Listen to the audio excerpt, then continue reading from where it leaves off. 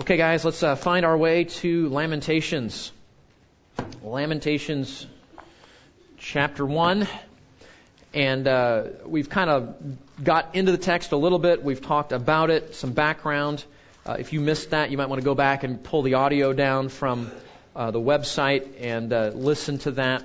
So Lamentations, just very, very briefly, Lamentations is a short book, 5 chapters written by the prophet Jeremiah, who was called by God to minister for over 40 years to the southern kingdom of Israel called Judah in the wake of their sin, their idolatry, their rejection of God, their turning away from the law and instructions of God. They're going after the gods and religions of the surrounding nations. And as you know, the prophets largely had a very, very depressing ministry because God told them ahead of time that very few people are going to respond to your message. And so not only did Jeremiah have to deliver a message that largely landed on deaf ears for over 4 decades, the conclusion, the pinnacle of his ministry, his prophetic retirement, was watching the Babylonians come in and over a series of years in 3 major military campaigns, penetrating the walls, destroying the city, and finally setting the place on fire, killing thousands of Israelites and taking thousands of others back to Babylon to be enslaved in that great nation. And so, what is Lamentations? As the name implies, the book of Lamentations is a funeral sermon for the city of Jerusalem. And it reflects, and in saying Jerusalem, obviously we're not ultimately just sad about the destruction of the temple and the walls and the city. It's what all of that reflects. That temple reminded the people that God is always with them and that He is Yahweh, the covenant-keeping God. And to see it destroyed is a particularly graphic way to communicate to the Israelites what you've done is a big deal. And maybe that's a good just kind of introduction as we jump in here.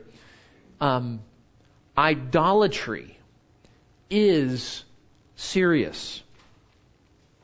And you don't have to have a Buddha in your bathroom. You don't have to have a Hindu pantheon on your patio to be guilty of idolatry. Idolatry, remember guys, in the Bible is just any time something replaces God in our life. That's all it is. Anytime something comes, a person, an item, a pursuit, that replaces our love for God, our allegiance to Him, our trust in Him, our loyalty, when we begin to listen to something else as the governing compass of life. And as we read this, and as you say, man, I'm sure glad I wasn't there in the 6th century BC to be a part of that, part of the reason it's in our Bibles is this reminds us just how serious idolatry is. And the fact that God hasn't blown up our city or our church or whatever is only a reflection of His kind mercy and grace. It's not to diminish in any way our own struggles with idolatry. Okay, so it's a sobering message, but we need that. It's so easy to just drift to where we look up one day and it's like Christ is not really Lord over everything in life like He's supposed to be. So we're going to come back to Lamentations, to this funeral sermon for Jerusalem. I'm just going to read the first chapter. And the English is not going to do justice to the Hebrew poetry. The Hebrew poetry is beautiful. There's no way to really go learn Hebrew and read it. I guess you could do that, but that'll take a while. But I'm going to try to do justice to what's said here, okay? But all we're going to do today is we're going to listen to the chapter, and then we're going to talk about it. And I've got an outline. You notice it's a bit of a shorter outline. It's like, if Boyd Alcorn and Roger Rexsteiner and Joan Slaughter and I all go to a funeral for a friend, and someone said, "Hey, how was the funeral?" Chances are I'm not going to hand them a 5-point outline. Oh, here's what we did, right? Because it's a funeral. It doesn't lend itself to a neat and tidy sort of analytical outline. So what I've given you there is reflective of that. It's not Pastor Keith's typical step-by-step because the genre is so different. The type of literature is so different. All I'm doing in the outline is giving you some themes to notice. But before we get there, we're going to be kind of very interactive about this. So as I read, it's a little bit longer. Stay tuned in, follow along, because I'm going to ask you about what you notice, okay? What we're going to do today is we're going to try to answer the question. There's the clicker. What does lament sound like? That's what we're going to do, okay? So I'm going to read, you're going to pay attention, we're going to talk about it, and then we'll fill the outline in at the end and go from there, okay? Chapter 1, verse 1. How lonely sits the city that was full of people. She has become like a widow who was once great amongst the nation. Now remember, what poetry does is it personifies, right? So we're thinking about the nation, we're thinking about the city, and Jeremiah is going to use the female pronoun she to describe that, okay? So when you hear she, you're like, who's that? Is that Sally? Is that Mary? No. It's the city, it's the people, it's the nation, okay? Back to verse 2. She weeps bitterly in the night, and her tears are on her cheeks.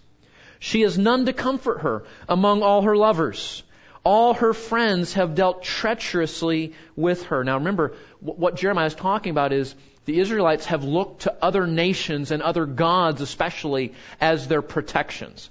And Jeremiah is saying here, it's like a man who leaves his marriage and goes and commits adultery with multiple lovers. It's a breach of loyalty and faithfulness is what Jeremiah is using that analogy here. And he's saying, all those false gods, all those nations, where are they now? They're gone. They've abandoned you. There's no one there to help. Verse 2, all her friends have dealt treacherously with her. They have become her enemies. Judah has gone into exile under affliction and under harsh servitude. She dwells among the nations, but she has found no rest.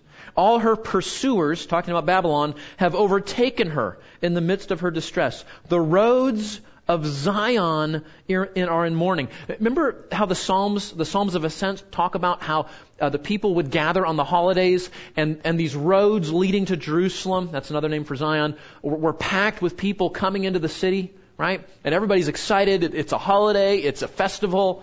And Jeremiah says those roads, what? Are in mourning. Because no one comes to the appointed feast, right? No one's coming to the holidays. There's no city anymore. The people are dead or scattered. Verse 4, all her gates are desolate, her priests are groaning, her virgins are afflicted, and she herself is bitter. Her adversaries have become her masters, talking about the Babylonians and enslavement to them. Her enemies prosper, for the Lord has caused her grief because of the multitude of her transgressions. Listen to this. Even her little ones have gone away as captives before the adversary. Can you imagine as a mom or a dad or a grandma or a grandpa watching your toddlers carried away in slavery?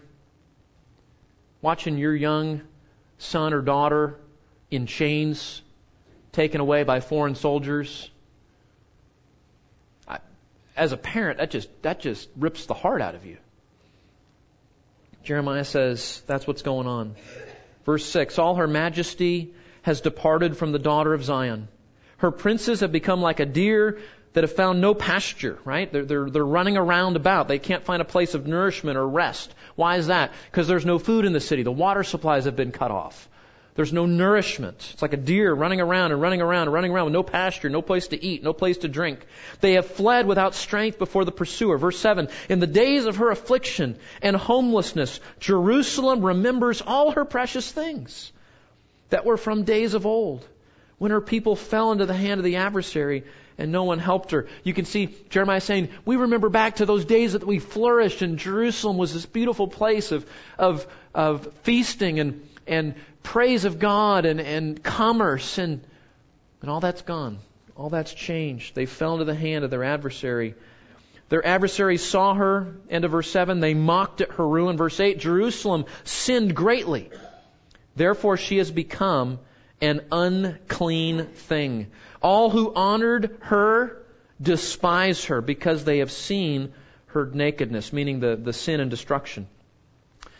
Even she herself groans and turns away. Her uncleanness was under her skirts, and she did not consider her future. Therefore she has fallen astonishingly, and she has no comforter. See O Lord, my affliction. For the enemy has magnified himself. The adversary, verse 10, has stretched out his hand over all her precious things. For she has seen the nations enter her sanctuary, the ones whom you commanded, that they should not enter into your congregation. All her people groan, seeking bread. They have given her precious things for food to restore their lives themselves. See, O Lord, and look, for I am despised. Is it nothing to all you who pass this way? Look and see if there is any pain like my pain, which was severely dealt out to me, which the Lord inflicted on the day of His fierce anger. For from on high He sent fire into my bones. It prevailed over them. He has spread a net for my feet. He has turned me back. He has made me desolate, faint all day long. The yoke of my transgression is bound by His hand. They are knit together, and they have come upon my neck, and He has made my strength fail. The Lord has given me into the hands of those against whom I am not able to stand. The Lord has rejected all my strong men in my midst. He has called and appointed time against me to crush my young men. The Lord has trodden as in a winepress the virgin daughter of Judah. Jeremiah writes, verse 16, and for these things I weep. My eyes run down with water, because far from me is a comforter who restores my soul. My children are desolate because the enemy has prevailed. Zion stretches out her hands, but there's no one to comfort her. The Lord has commanded concerning Jacob that the ones round about him should be his adversaries.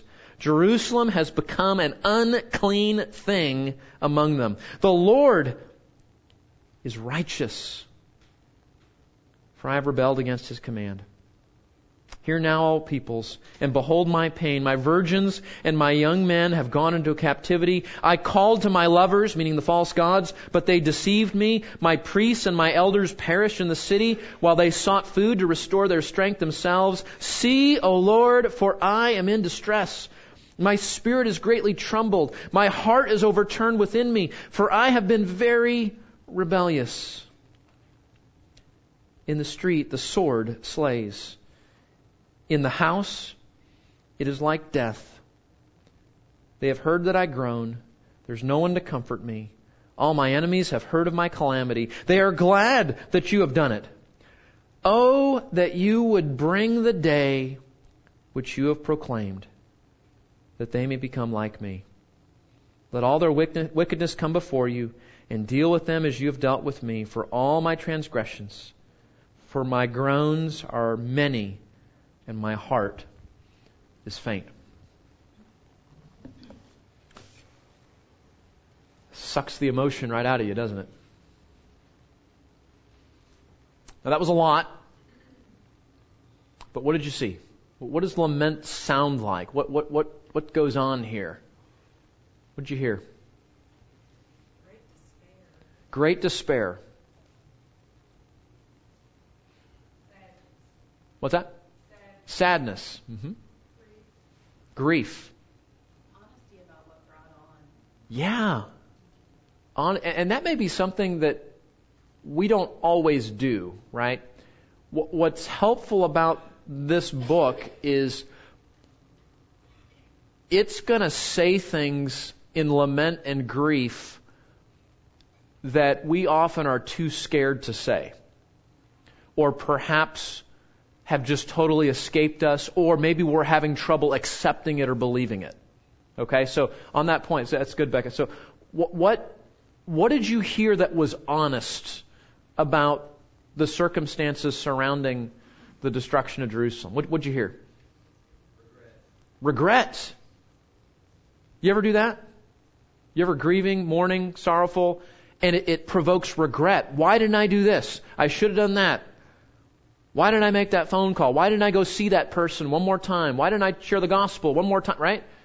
Regret gets forced to the surface. Very good. But what else do you see that is honest conversation here? Also just pointing out that the Lord is righteous. Yeah. There is no, God has been unjust. Yeah. Isn't that interesting? And it comes right at the climax of that first stanza in chapter 1. It's like, God's done this. You know, one of the things that challenges a lot of Christians, even well-taught Christians, is to look at calamity and say, this is ultimately the work of God. Now, a footnote, because that's a little bit theologically tricky, right? What the passage is saying here is that this was God's plan. This was His doing in terms of what He believed was ultimately best for the Israelites. But at the same time, we're going to see here, and the Bible affirms this, that doesn't make God morally responsible for violence, or sin, or evil, or wickedness, things that dishonor the Word of God, right? So God can be overall and in control and sovereign, but not in a way that makes Him morally culpable for the evil things that people do that are under that plan. Does that make sense? And that's hard for a lot of Christians to accept. I mean, a lot of Christians will just say, well, God wasn't in that. That horrible thing that happened there, that wasn't God's will. God wasn't in that. And we can sympathize with that, right? Because we know that a lot of things that happen in the world are things that God says He hates and is against. Yeah, it does have something to do with our responsibility, our free will. But think about this. Do you want to live in a world where God is only mostly in control of things? Some people struggle with God being sovereign overall, and I get that. I think we all wrestle with that at one level. But what's the alternative? The alternative is you have a God who only has one hand on the steering wheel of the universe. And He's a distracted driver, apparently, sometimes, because things happen that are beyond it. So even though it's hard to see God's good and wise hand in affliction, that's one of the things this book is going to challenge us to see. That even in things that are unspeakably horrible and wicked and painful, in a way that you and I can't understand, God is able to use that and to redeem that and to create something beautiful and honoring to Him out of something that is absolutely horrible in itself. And that's a test of faith, isn't it? So you see, going back to Becca's point, you see the author being honest. Nobody in this book says, the Babylonians did it. Go back to the book of Job. Nobody in Job says the Sabaeans and the Chaldeans, did all this. The theme of Lamentations, like the rest of the Bible, is always, this is God's work. And to trust His hand, even when you don't understand, is part of the challenge here. So, Roger, you had your hand up. Well, no, to follow that, yeah. the recognition that God has done this, and also looking back to this is what we had. Yeah. The realization that God provided this. Yes. And now He's taken it away. Yeah. You probably didn't hear him. That what Roger said is, the part where they're looking back, remembering, brings a perspective that, look at how blessed we were. Look at what God gave us and how gracious He was. And now He's taking that away. And, this is a painful lesson, guys, but one of the ways that God helps us to see and appreciate grace more is by removing it at times. Is that right? That's what Job said, right? You gave and you took away. Blessed be the name of the Lord. How can he say that? He can only say that if he looks at his 10 children as a gift of grace. God gave for a season and then He chose to take them away. So that's really insightful. And I think that's why regret and remembering are a part of lament, especially if we're lamenting over something that we've done. Like we're responsible for something that's wrong, and now we're reaping the consequences. Okay? Yes, ma'am.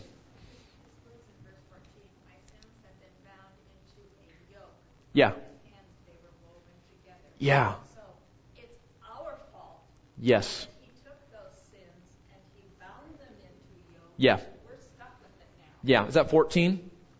Yeah. Look at verse 14, because there's some poetry here, and if you slept through poetry and failed it like I did in school, sometimes it's a little hard here. But yeah, the picture here is so helpful. He uses the analogy of yoking oxen together, which would have been, commonplace in that day. So the idea is God takes our sins, our transgressions, or not ours, but I mean the sins of the Israelites, and He builds a yoke with them. And then He puts them around the neck of the people in order to take them into captivity. You see that? It's a poetic way of saying, this is your doing. This is something that you're responsible for. Now again, a footnote. What do we tend to do when bad things happen to us as a result of our own foolishness? What do we tend to do? Blame other people, blame circumstances, right? But that's what God is saying is we have to swallow the painful reality that our sin brings really bad consequences at times. Now, what's neat about this is, and we're going to see it here, is that even though God, in a sense, gives them what they want, they wanted to worship other gods, they didn't want to honor Him, God says, okay, I'll give you 70 years of that. But always what? What's always at the end of God's discipline? God's restoration. And we're going to see the hope in all of this. And that's a good thing to remember, that even in the midst of grief, especially if we're grieving over our own sin, our sin is never greater than the grace of God, is it? In fact, we sing about that. Grace that is greater than all our... Okay, that was your hymn reference. I'll try it again. Grace that is greater than all our... There you go. Okay, you know the hymn. Okay. All right, what else do you see here? You guys are doing great. What do you see, Tara? It's really sweet to see how, like in verse 19, it says that they called out to their lovers that they deceived me. Yeah. So it's like they've been walking around with this veil and deception, pursuing these sins. Yeah. By God's grace, He has lifted that veil, and they're now able to see that they were the ones that, verse 18, had been rebelling against the Lord. They Yeah. were the ones that were deceived by their sins, but now they can see Yeah. how they went down the wrong path. Yeah. So, Yeah, and so God's kindness to sort of remove that veil through the discipline so they can see that. Yeah, that's a good thing to remember, guys, that when we're experiencing the consequences of our own foolish and sinful choices, a good question to ask yourself as part of what God would want us to learn is this: how was I deceived in what I just did? Because we know that, as Tara's reminded us, deception is always a part of our sinful behavior. And that's why the Bible's always saying, think on what's true, renew your mind, right? Pay attention to the truth, be in your Bible, because it's the truth of the Word of God that allows us to see past the deception of our fallen temptations. And often, and maybe you guys feel like this, sometimes it takes, okay, I did it, and now I'm experiencing a horrible consequence. It takes that for me to go, oh, I didn't see that at the time.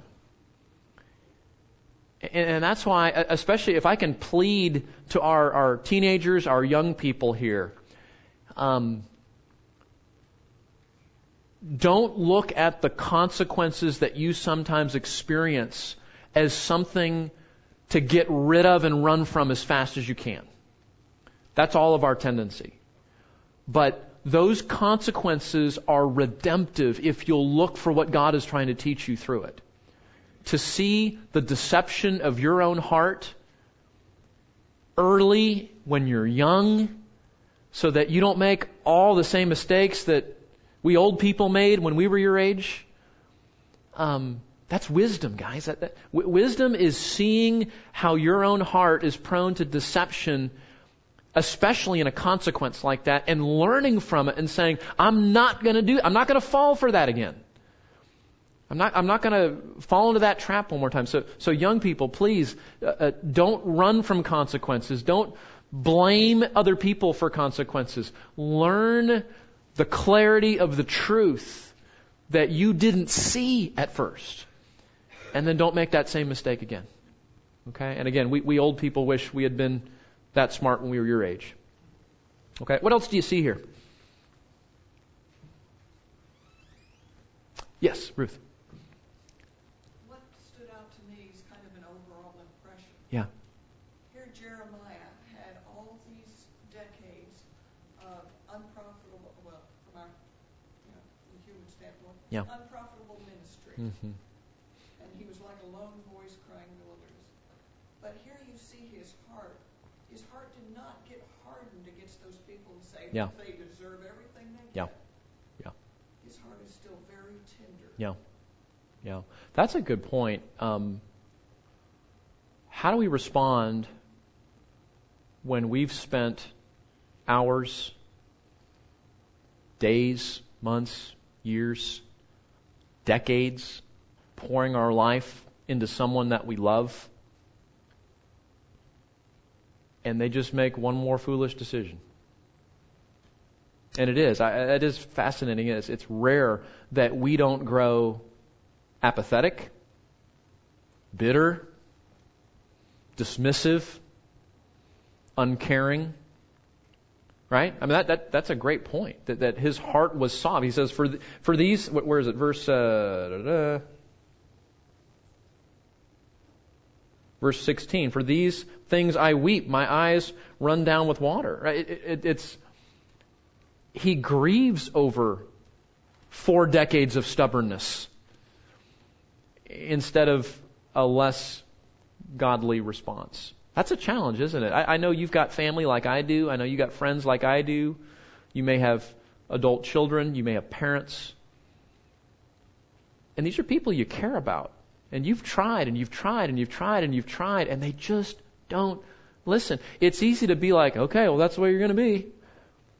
Or to get jaded or right? It's so easy to do that. And maybe Mr. Jeremiah is a good example to follow, just to keep our heart warm and to grieve even when sin is chronic and stubborn. So, Carl? So, kind of to tag on to that, because we were thinking similarly. I look back in Jeremiah and his call, and I see, you have been appointed today over nations and kingdoms to uproot and tear down, to destroy and demolish, to build and to plant. Yeah.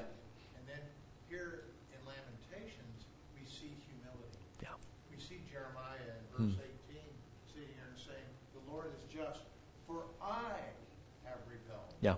And so he's not, like Ruth's saying, he's not saying, look what these guys have been doing for 40 years. He's saying, I've sinned as well. Yeah, Carl, for those in the back, Carl's just saying, to see Jeremiah's humility and how he's responding, for example, in verse 18, I have rebelled against the command. He's identifying himself as the people. In one sense, he's the prophet, so he's representing the people. But he's also saying, I have the same sinful heart, right? And I think, too, we'll see in chapter 3 how even though Jeremiah has done a lot of things right, and he's to be commended, that doesn't mean he was unaffected by all of this. It's his city that's burning. It's his family and friends that are affected. It's his livelihood and his well-being. Jeremiah almost lost his life multiple times, including when the Babylonians finally came in. Notice when he yeah. starts out, he's acting as someone looking outside. Yeah. In, Yep. And then halfway through, he is part of it. He is. Yeah. So George is making the observation. He kind of goes from an outside observer in the first few verses to putting himself right in the middle of it there. So that's a good observation there. Okay. What else? What do you see? Another phrase that stood out to me was just that there was no one to comfort. Yeah. Yeah, and that's, sometimes God is silent on purpose. And what is going on here is God is saying, okay, The prophets have been saying, cry out to me, turn to me, repent, trust me, follow me for decades. And so now God says, okay, it's time for discipline. And so here they come, and all of a sudden, what does everybody do? Oh, God, we need you, right? You remember 9/11? We're going to celebrate the holiday tomorrow. You remember that? And everybody was like, God bless America, and we're praying, and this and that, and, right? Did that result in like the third Great Awakening in America? It was short-lived, wasn't it? Because that's what people do when life becomes overwhelming, right? They see their need for God, they cry out, and as soon as the circumstances change, what happens? I'm going to go right back to living the way I want to live. So, all right, let's fill some of this in on your outline. You guys have gotten most of these, but just to give you, again, this is not like a verse-by-verse outline, but just to make some observations of what lament sounds like. And you guys got this, right? Notice the descriptive language, right? The poetry, a lonely city sitting like a widow amongst the nations, right? Forced labor, weeping bitterly in the night. Tears are on her cheeks. Lovers have dispersed. Friends have dealt treacherously. That's what you and I sound like when we're grieving. If we can get the words out, which is a whole other conversation. I was sitting in the hospital at 11 p.m. last night with the family of my friend, and he's in surgery. It was supposed to be a 3-hour surgery. It was over a 12-hour surgery. Started at 4 o'clock. He got out at 5 a.m. this morning. And maybe that's 11 hours. But and what do? You talk. And you talk descriptively about your son. You talk about his injuries. You talk about the accident. You talk about care flight. You talk about getting to see him and not recognizing him because his face is so bloody and swollen. And that's what you do. You in grief and sorrow, you get descriptive. And we see that here in that language. Notice another theme, expressions of sorrow. Not surprising, right? She weeps bitterly in the night, and her tears are on her cheeks. She has none to comfort her, right? We have these expressions of sorrow. Look down at verse 8. Jerusalem sinned greatly, therefore she has become an unclean thing. All who honored her despise her, because they have seen her nakedness. Even she herself groans and turns away. She didn't consider so there's these expressions of sorrow. And what's interesting, we looked at some of the language that even the Bible uses, and just like in our language, the Hebrew language, some of the vocabulary sounds like what we sound like. It's a groan, it's a moan, it's a expression of just pain and grief. And so we see expressions of sorrow in the midst of that. Very picturesque there, verse 16. For these things, Jeremiah writes, my eyes run down with water. Far from me is a comforter who restores my soul. My children are desolate because the enemy has prevailed. So not only do you see descriptive language, you see expressions of sorrow. We also see, you guys touched on this, remembering and regretting. Isn't it interesting? When we're dealing with sorrow and grief, we get reflective.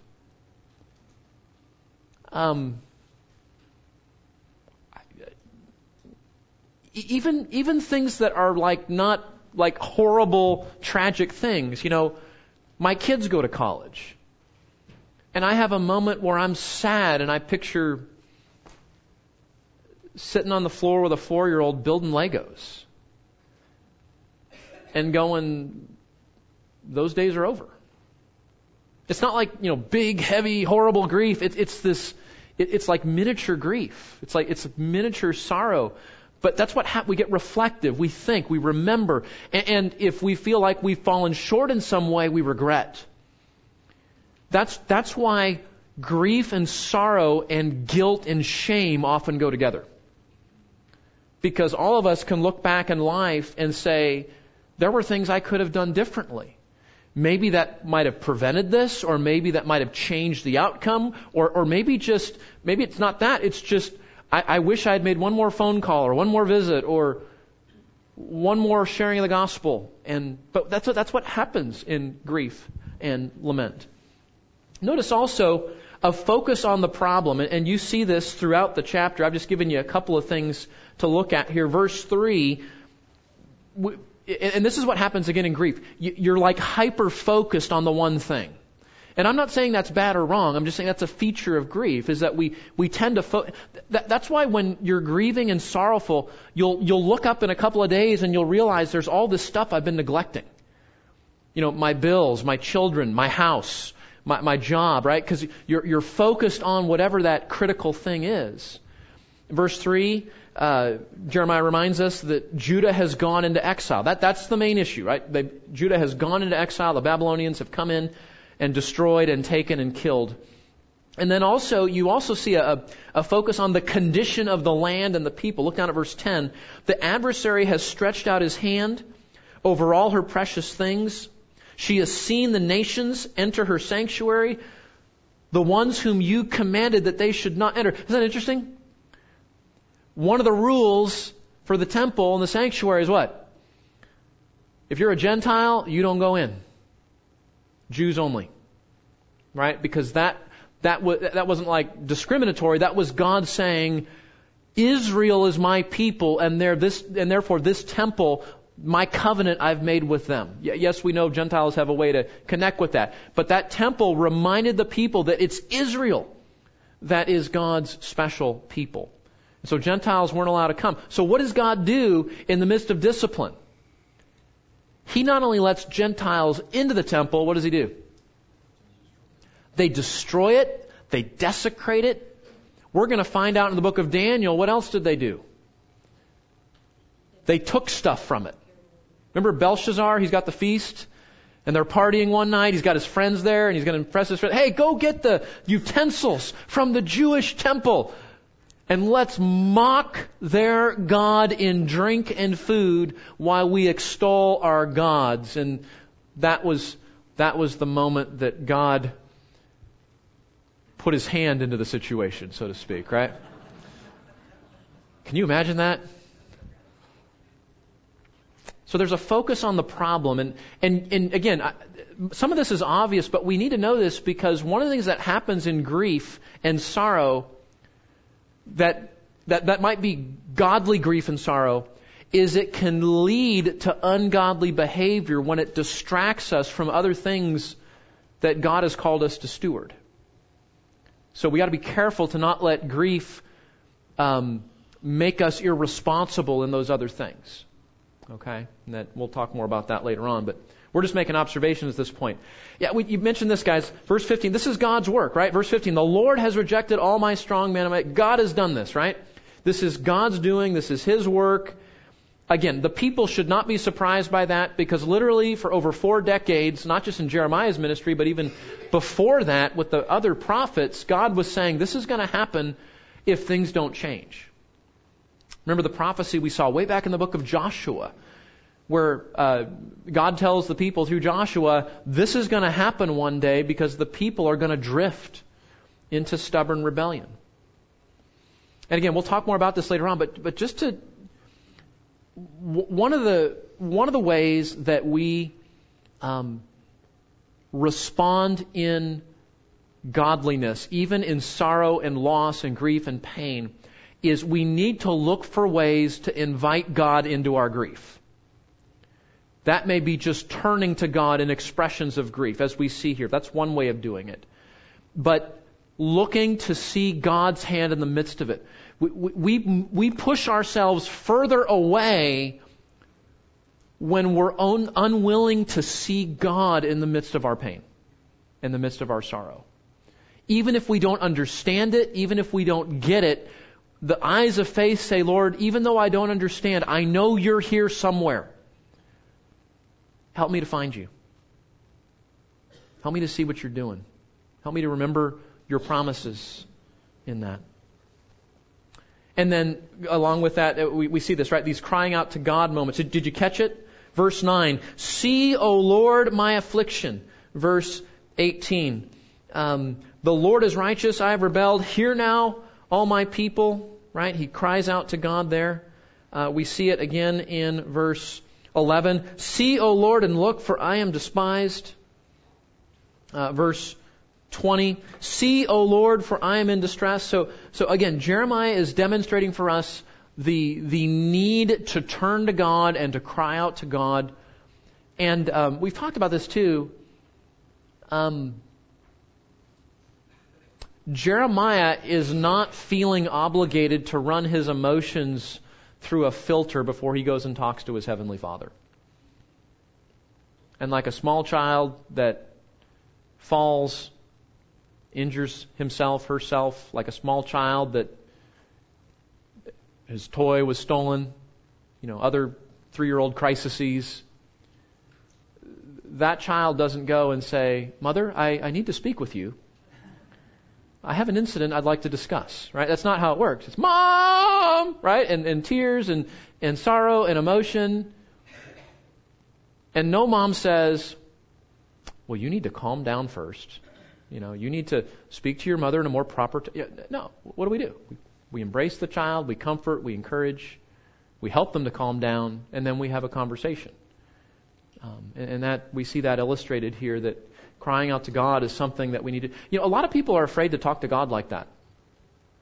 And one of the things that we see in the book of Lamentations is it's okay to talk to God like that. And then seeing God's purpose, right? We've seen this here. Verse 5, her adversaries have become her masters. Why? The Lord has caused her grief because of the multitude of her transgressions. And Jeremiah says it again. I have rebelled, verse 18, right? This pain has come about because of rebellion and sin. Verse 20, for I have been very rebellious. That's why this has happened. Okay, so turning to God, crying out to God, and looking for God's purpose. Again, this may not be the first thing you do, but one of the ways we want to respond to grief and sorrow and learn to lament is to look for God's purpose. Look for His purpose. And even if you don't know for sure, the Bible tells us that God is always doing good things even in our pain. He's always conforming us to Christ. He's always causing us to trust Him and lean on Him more. He's always magnifying His power and grace so that, as Newton said, we would lean wholly on our beloved. So we can, even though we don't know the particulars, we can fall back on these general purposes that God is always accomplishing and know that in time, often, He gives us more detail. Okay? Are you reading Lamentations? I hope that as you just are reading through your Bible, I'd love for all of you to just make an effort to read through the book at least a few times. Reading one chapter a week would be great. One chapter a day would even be better. But I want you to saturate yourself with this book, and that will help us. You guys did a great job today making observations, so we'll come back next time and pick it up. Father, thank you that even though it seems a bit odd to study a funeral, we see, Lord, so much about ourselves, about our pain, about your purposes, about what you think about sin and idolatry. We see that you're a God that cares enough to discipline your people, but one who brings restoration ultimately. We see our need to cry out to you. We see our need to see your hand in our distress. We see our need to not get so distracted by our pain that we neglect other duties. And Lord, I just pray that whatever our heaviness might be today, that we would turn our eyes to you, that we would cry out to you, we would look for your hand, and know that you're there. Lord, help us to trust you and your word and not our feelings in moments that we are vulnerable to believe lies. And Lord, maybe it's not us. Lord, maybe it's someone else that we're coming alongside in their grief. Lord, use these things to make us the sort of friend that you might use to be an encouragement. Lord, we're grateful for this book. We're thankful for Mr. Jeremiah. Thankful for what we're learning. Would you help us to live differently this week in light of what you've shown us? We pray in Christ's name. Amen.